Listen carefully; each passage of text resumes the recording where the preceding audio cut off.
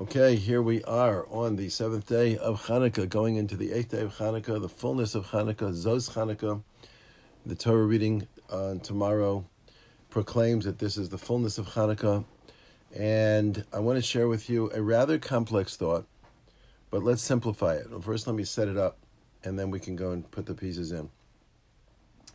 This thought is based on the observation that Hanukkah is the only Yom Tov in the entire calendar, the only period of time that's celebrated as a unit of time that spans 2 different months. It starts in Kislev, 25 Kislev. It's an 8-day holiday, and one way or another, it's going to go into Teves.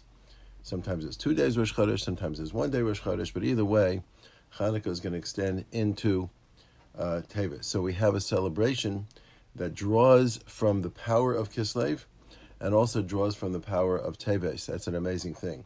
So we'd be really curious to know what the power of Kislev is and what the power of Teves is, because then we would know what kind of spiritual strength is available from observing Hanukkah during these 2 months. And we might even know something about sequence, because we're going to do Kislev first and then we're going to do Teves.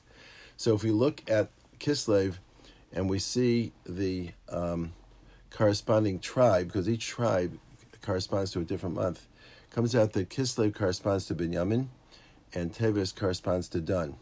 Binyamin is the seat of the Beis HaMikdash, and Dan is the Ma'asef Kol HaMachnos, is the tribe that is most known for the fact that they were the ones who gathered up Kol HaNechashel Macharecha, the ones who stumbled, the ones who straggled behind as Bnei Yisrael made their way under the Ananei Kavod in a faithful following of Hashem to Eretz Yisrael.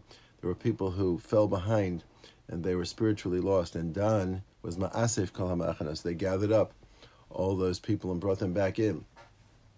That was their assignment. So the thought that I'm going to share with you is based on what I've seen in the Sefer put out by Rav Avram Shur, who's the son of Gedalia Shur, whom we know from the Or Gedaliahu, his son, a Rav and a Talmid Chacham in New York. It's a small little booklet called Halakha V'Halavuv, and in there he quotes a pasuk. It's a pasuk in Tehillim, a famous Tehillim. It's famous really because it mirrors almost word for word, with significant deviations, from a chapter in Shmuel.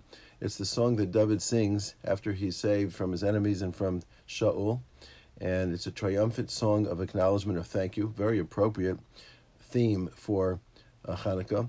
And this is the famous poem in which occurs the sentence that we all know from Birkas Hamazon, Migdal Yeshuas Malko v'Osa Chesed L'Mshicha, Magdil Yeshuas Malko.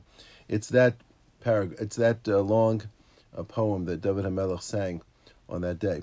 So in that poem, on pasuk Chavtes, David HaMelech says in Tehillim, Ki ata to'ir neri, you will kindle my flame. Hashem Elokai yagiach hashchi. Hashem, my God, will brighten my darkness.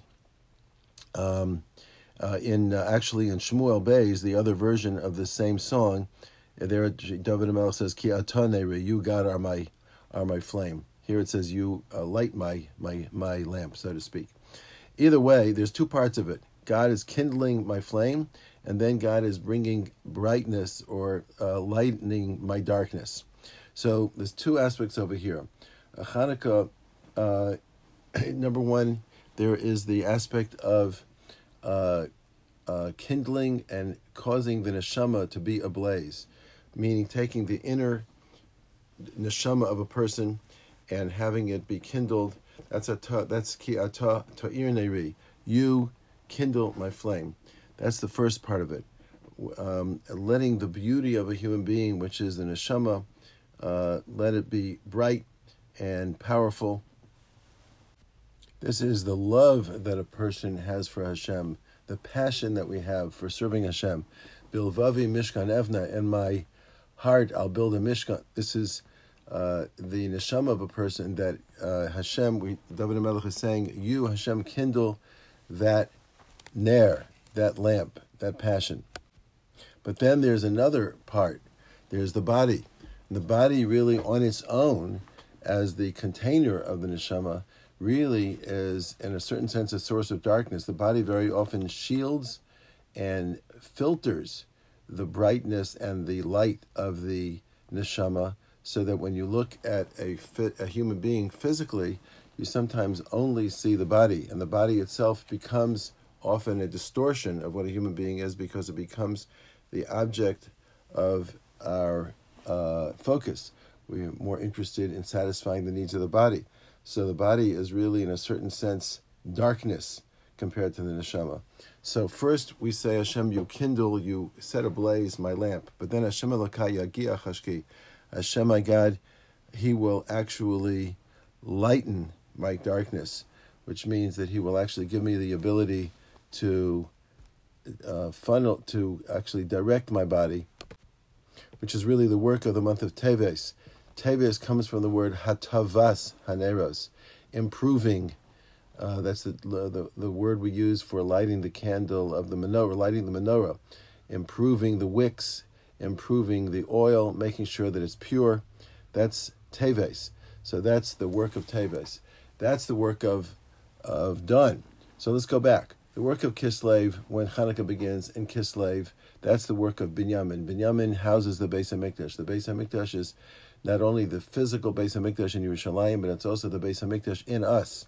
And the goal is to light the menorah, and through that to allow Hashem to set ablaze our neshama, to make it powerful.